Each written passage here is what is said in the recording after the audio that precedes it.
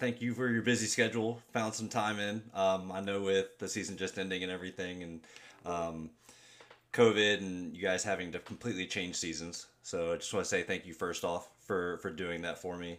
And for anyone who does not know who Coach Fisher is, he's the University of Pitt head women's volleyball coach. I've watched him for a few years when I was in Pittsburgh. Came to a few games. I actually got the chance to come and watch you guys play at NC State. Was it I think last year, year before, um, which was actually really cool to actually sit with some more people from Pittsburgh that I haven't been around the scene in some time. So, um, but he's many accolades, all different levels, coaching around the nation, playing around the world. What's really brought you into the sport?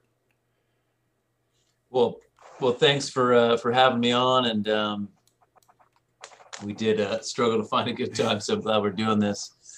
So, what brought me into volleyball initially? Is that your question? Mm-hmm. Well, I grew up in Santa Barbara, California, and my earliest volleyball memory. I mean, so I was around it. My parents didn't play, but I would see people at the beach playing. My earliest volleyball memory was the 1984 Olympics were happening in LA. So my parents let me stay up late to watch the gold medal match of the men's Olympic team. And there was a guy from Santa Barbara, Karch Karai, and I remember they did a whole profile on him. And so from an early age, I didn't know anything about it, but I guess I just knew that this was cool. I really just looked up to these guys. So for me, it was never you know, anything other than, it wasn't a girls' sport. It wasn't something fringe. It was something that I was like, wow, this is really cool. And then my brother started playing, I think in the eighth grade. And then when he got into junior, into high school, he was on the freshman team. And so I learned by peppering in the backyard with my brother. That's I don't know. That's just cool. I know there's never really from all the people I've talked to through this. There's never this we'll say mainstream way of getting into it. It's not like baseball, soccer, football, where you're kind of like, oh, well, we all grew up playing as kids. I mean, I've noticed when you get out towards the West Coast and Hawaii, it's a little different. But coming out, especially for me on the East Coast, it was, I kind of got dragged into it. So, can you just speak kind of to, I know this is a very loaded question, but how you've maintained that level of athleticism and competitiveness within your program to stay more or less in the top 10 for the last 3 4 years? Well, um, the short answer is I don't know, because there's so many factors that go into winning. Mm-hmm. But I'll tell you what my best guess is. You know, uh, we, I as a coach obsess about the level in my gym, and so we are striving. We believe in teaching. Fundamentals. We work on that every day. We believe in having a competitive practice environment. But we're trying to get the level in our practice gym to where we're playing every day at a level to win. And so that way, when we get to a game, we don't need to find something new. And so I think just this having a high standard in our practice gym is probably the single most important. And then you got to sprinkle in all the other things of coaching, right? Just just the relationships with the players, the relationship I have with my assistants, and I just think a lot of things goes into winning. But if I had to single it to one, it would be the level in our practice gym. Okay. And I know I've just from especially with the blow up of the Michael Jordan um, short with the Last Dance and talking about how he practiced harder in practice than he'd ever have to deal with in actual match or actual game. I mean, I think that still bodes well with all sport, all athletics, and I know I try and do it with especially the younger athletes, the like 13s and 14s, to get them to understand that um, when when you conduct practice, what's the I know there's a big focus on like mental training now, with sports psychology's taking a big boom. What's your take on that? How do you handle it? Well, I think mental training is huge, and uh, I think every time we step in the practice gym, we are engaging in mental training. Mm. That being said, if you really want to make big jumps with your mental game, and want to surpass someone, you need to be deliberate and actually make time in your day to do it. So, and there's a lot of different ways that we encourage our athletes to do it. Journaling is a great one. The meditating.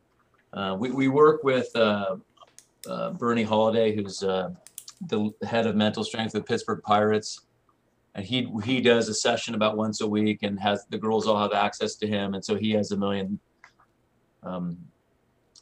activities they can engage in. But the main thing is just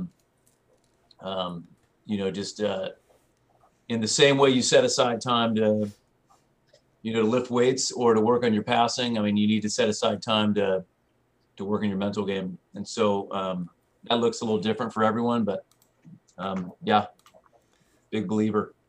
Yeah, and I've noticed that, especially when talk to Jeff Samuels, Reed Pretty. They all like they were huge on making that hour, 2 hours, whatever you needed, either when you got up, before a match, before practice, after practice, to just, I guess the easiest way is to just center yourself, Mm-hmm. and kind of find that positive note of, maybe if it's just for the day, or why you're doing this still. Um, how is it? Because I know when it comes to coaching, and there's obviously you have a lot longer career when it comes than playing. Um, what's the physical toll between playing and playing professionally when you did, and then now going into your coaching career? I don't know if I understand the question. So what's been more taxing? Is it been coaching, or has it been playing? Um, well, I would say coaching's probably been a little bit more taxing mentally, like the and then playing certainly was a little more taxing on my body. Although I got talked into playing in nationals a couple of years ago in the 40s division, tore my ACL or my Achilles, and so I think I'm officially retired now. But yeah, the coaching part of it, I think, also depends on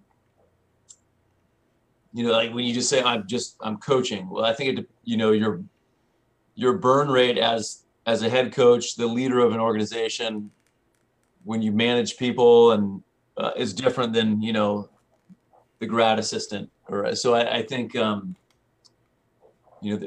everyone has a different experience with it, but definitely more taxing mentally and emotionally as a head coach of a Power Five than it was as a player. Although as a player, it's really intense in bursts. Like when I was when you're playing, the night before an AVP match, or that like when you're preparing for that, or when I played overseas, when you get into playoffs, those 2-3 weeks sometimes feel like 2 months. But as a head coach, the thing I'm trying to get better with is and learn how to manage better is it just never ends, right? There's even now, season just ended, and the transfer portal is going nuts, and so it's figuring out how to recharge your batteries is, I think, going to continue to be something I need to focus on. So, I mean, even okay. So even just going on that big, with the transfer portal, and the D1 period being dead, extended period.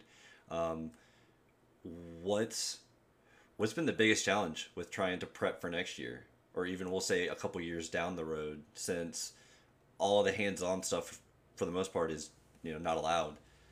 Yeah, well, the biggest challenge hopefully is behind us, and that this whole year was up until a couple months ago was really the challenge was, are we even going to have a season? And so even last summer, talking to European players who are they're shut down, we're shut down. we don't even know if the borders are going to be open. You don't even know what you're selling. You're like, it's not like, hey, see you in August and everything's going to be great. It was kind of just these conversations of kind of like, well, we'll see.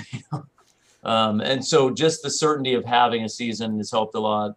You know, your question is a little bit more about like recruiting, like for future years, or just okay, kind of how you've been able to we'll say plan out as efficiently as possible. The recruiting, we're going to be able to go back out again in June, and so a year ago we had at least had seen the majority of the players on our list, but we hadn't had necessarily any FaceTime with them, and so I think the whole world has gotten more comfortable with Zooms and recruiting and doing things virtually, but there still is.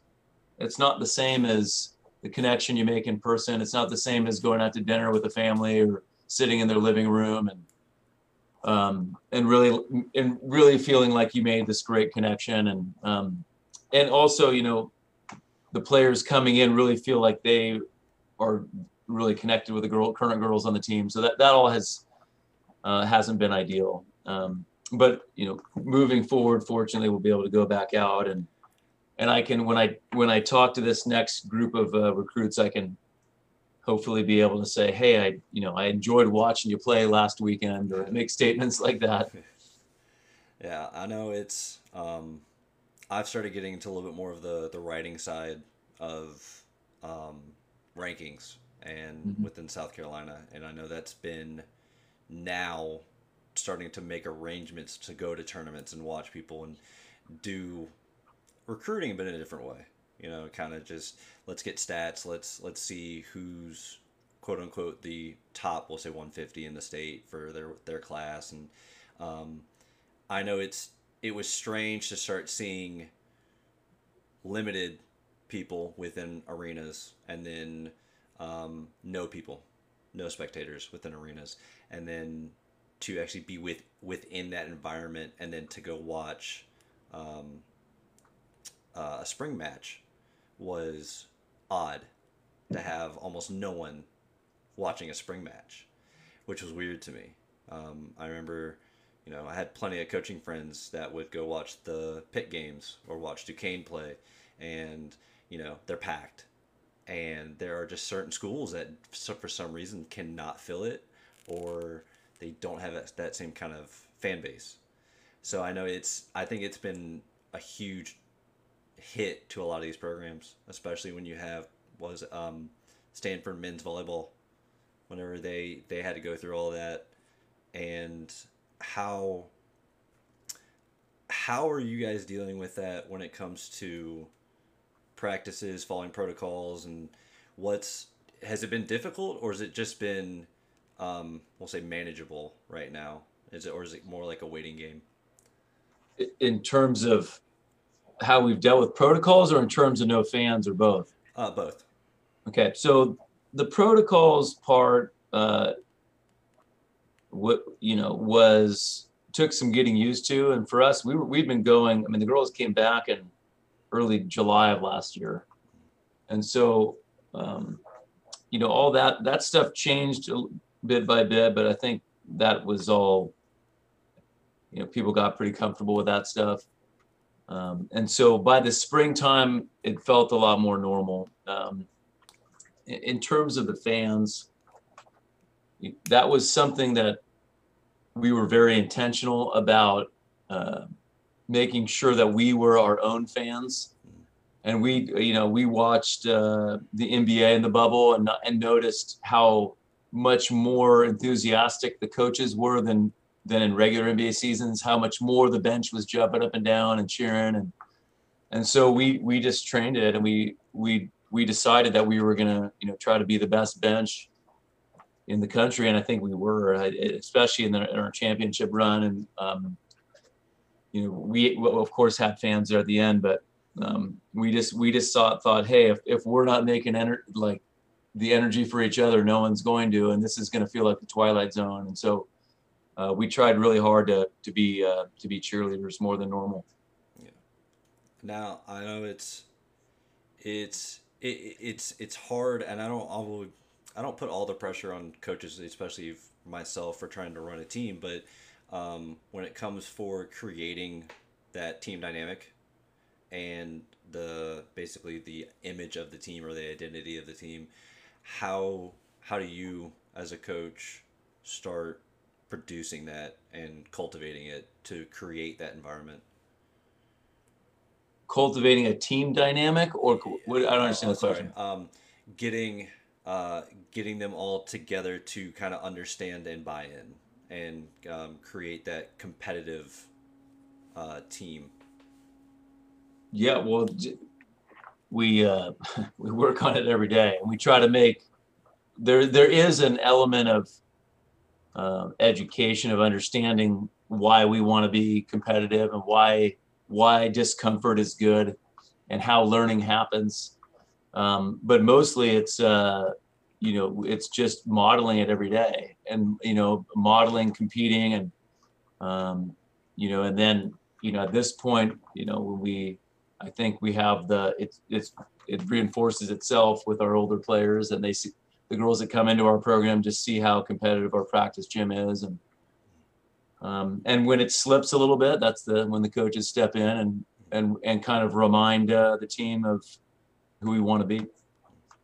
So, what's been your coaching philosophy, or has it changed? Has it stayed the same since you started? It's been the same about the last 10 years. There's been maybe one change, but the effort, fundamentals, and trust are kind of the three pillars. And in the last few years, I've added gratitude as as arguably the fourth. And so, how deep you want me to go into this? As deep as you want to. Okay, so yeah, the effort part is just my belief that it's the coach's job to control the effort at which we play, and so um, if and sometimes the effort is in a slower pace drill is just greater focus. Sometimes it's defensive effort, running hard and going to the floor, but just to make sure that our effort level is at a level to win. The fundamentals part is just that we believe that in training in developing really skilled players over having some great system.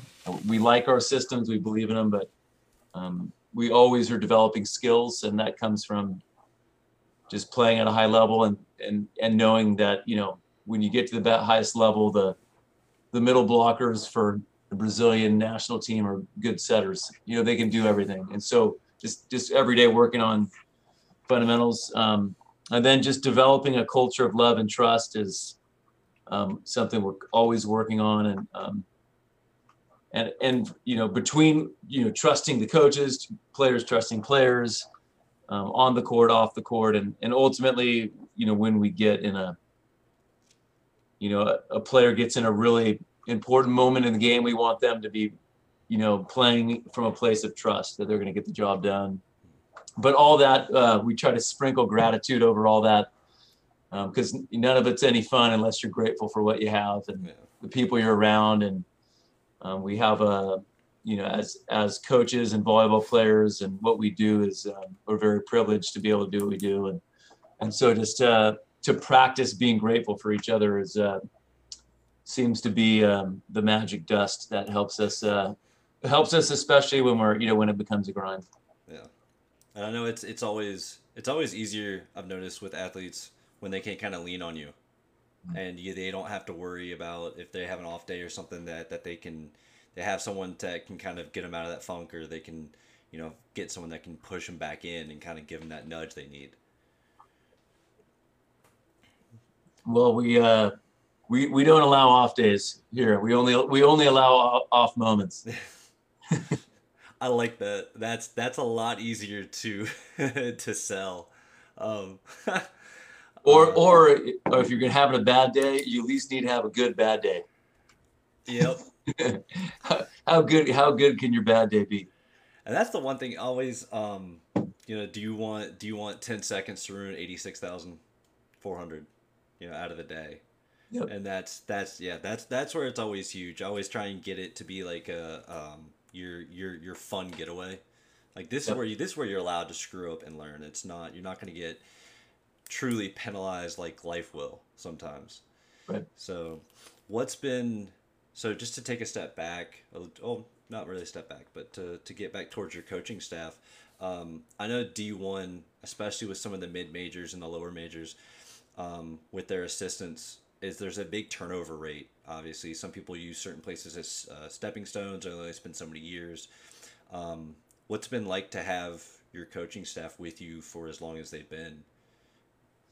It's, it, it's been one of the, the true blessings of running this program is having, I hear, I guess the nicest thing I can say about my staff is, you hear a lot of coaches talk about how lonely it is to be a head coach, and certainly there's moments where it's all on you, but I certainly have not felt that the way that other coaches have, because I feel like it's my assistants and I are in it together, and I've been lucky to keep Kellen and Lindsay with me for a long time, and I've had obviously some turnover with volunteers and director of ops, which of course that's as it should be. People want to move up, but I think it's just it's been meaningful for me on a personal level, but it's also been I think it's helped to have a more stable program where we're not always the girls are trying to learn how to do things, but it's not always the coaches trying to learn how to do everything at the same time. Yeah. So it's nice to have people that know how we want to do stuff. And I know I'm sure that makes your job so much easier, a lot more fluid, and a lot more enjoyable to actually go through. And then you don't have to continually do that, almost like a rehire, retraining, year and year and year.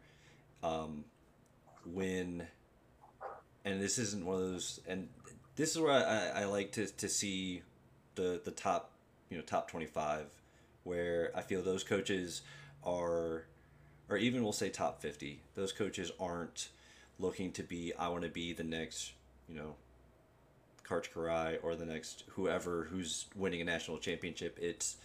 We're at the point now where we need to cultivate a program in a way where we promote a certain thing, and we're trying to attain, the same level as everyone else above us or around us. It's not about, I want to get to a certain level and get to a certain school. And I think that's what draws me in to talk to certain coaches, is to really see what pushes you mentally and internally, and how do you find those edges? How do you find those like 1% above your opponent? So yeah, I was never someone that ever even wanted to coach in a Power Five, or it was never even on my radar. I did have aspirations to be a head coach someday. I didn't care if it was men's or women's volleyball, but mostly I just I loved volleyball and I loved people, and so what motivates me are the relationships, and then also the I think the 1% better here and there, what you're talking about, if I've done that, I think that just comes from a place of I'm a curious person, and I like the challenge of trying to do something different or more creative, or get better faster than other people, and so that never ends. We're changing stuff in our program all the time, and so those are the two things that motivate me the most, I'd say, is the people, and then just the creativity part of it. Yeah, I think that's what drives real coaches. I believe it's not a paycheck.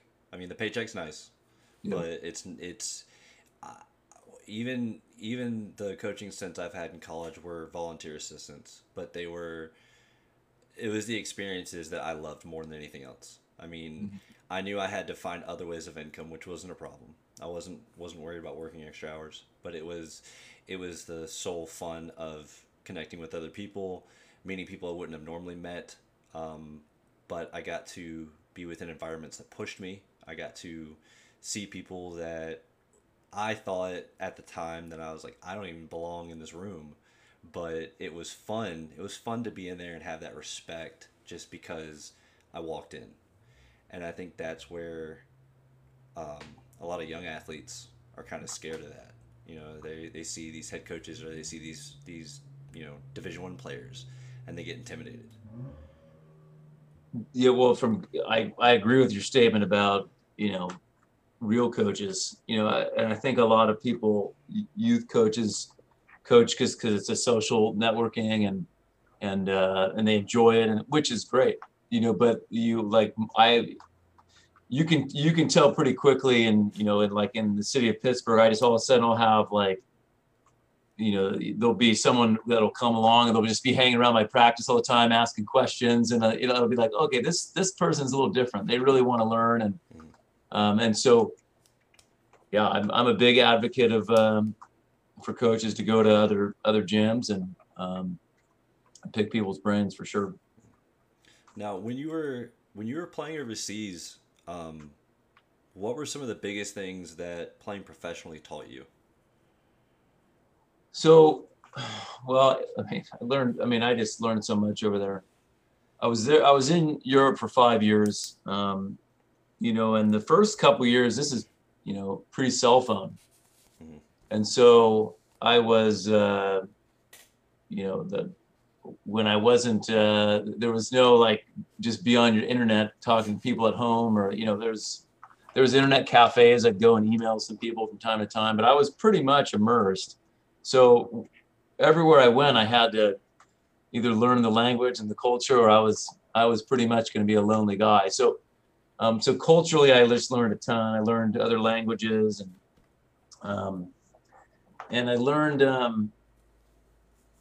learned how tough being a pro athlete is. Because truly in college, I think I was spoiled because you have people all around you that really care about you as a person and want to see you get a degree and see you get a job. And, but not that people don't care about you professionally, but you're hired to win and do something. And there's a price that comes with that. So I learned some tough lessons about the real world of pro sports. And then of course, I was just playing on different teams with, I had Spanish head coaches, a coach from Macedonia, a Brazilian, a coach from Iran. But I got to learn and I think every coach has something great to offer. So I just got to, men's volleyball especially is very, there at least when I was playing wasn't a huge amount of deviation in how we played. It was similar systems and training styles, and so just going over there and totally different practices and totally different concepts of how to perform skills. And so I was able to, pick the brains of a lot of different great coaches from different cultures. Now, from hearing experiences from other players, do you feel that being a pro player has really changed when it comes to playing in another country, or do you think just technologies made it more accessible? Do I think it's changed since I've played? Yeah. A ton. Because pros now, you can go over and you can live in Italy for 8 months and never be in Italy other than practice. You go to practice, you eat some food, and then the rest of the time you're in cyberland, or you're talking to people back home, you're playing video games, you're not really forced to immerse yourself in the culture other than when you're with your team. And so I think that started to happen just towards the end of my time there. My last 2 years, I had a cell phone and an internet and a laptop in my room. So I think it's changed a ton. But, in terms of, there's still a lot that's the same, right? I think a lot of people have an idea of playing overseas that's They think of like the NBA or Major League Baseball, and they equate it to something they see in the U.S., but it's probably a lot more like minor league baseball. Mm-hmm. It's you're a big deal in your little town. You spend a lot of time on a bus with a bunch of guys, and so it's a you need to love volleyball to do it, and that's for sure. Do you think it's still?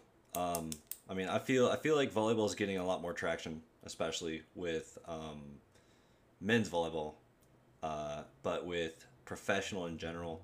I started looking up various major league sports recently, rugby being one of them, and never really realized that some of the pro circuits that actually exist. Mm-hmm. And with the the NVL and a couple other um, organizations that have popped up throughout the last 10 years, what do you think is really on the horizon for volleyball when it comes to the semi-pro professional side? Well, I don't know, but I hope it looks a little something like what happened, with soccer. Mm-hmm. And the two biggest sports in the world are volleyball and soccer. Mm-hmm. And there was, even I think 15, 20 years ago, you still had a lot of Americans questioning, would soccer last? But that's totally gone now. And so, certainly my hope is that Americans figure out how great of a sport this is, and the pro leagues that start are able to continue to grow, and so that kids grow up with seeing it around them more.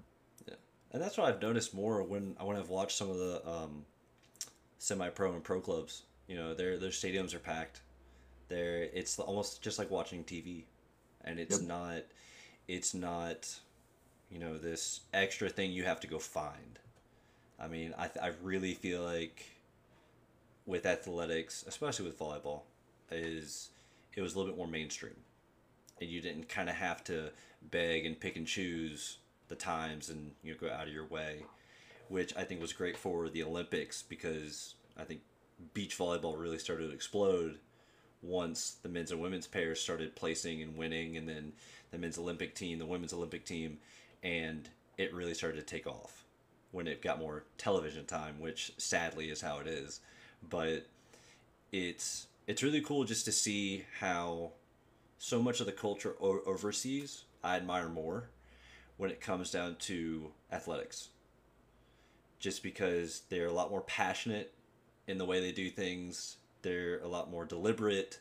There's a purpose, and I I notice it whenever I talk to foreigners on how they talk and how they act, just because when they speak, they use the direct definition of the word.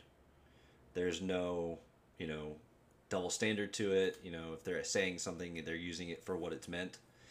And for me to see that, it kind of tells me a little bit more about what I would want to be involved in. I want to be around that. So when you were around it, did you get the same feeling? Yeah, I think I know what you're saying. I think there's there's more of a language associated with being a professional, especially in Europe. Like they have, and there's like an accepted culture about it. The idea, like, um, you know, the idea in the U.S. If I, when I tell people when I was playing professionally that, hey, what do you do? I say I play volleyball professionally in Europe. Usually just the answer would be like, wow. Or then they'd ask questions, or so it was a positive reaction, but inevitably it would be like, what are you going to do when? So okay, well, what are you really going to do? When that's over. And I think in Europe, they call it, like for they would say you are a sportsman or a sportswoman. Again, that just means that you make your living playing sports. And so then there's just a language about that, and certain expectations. Like typically in Europe, people play on Saturday, and so if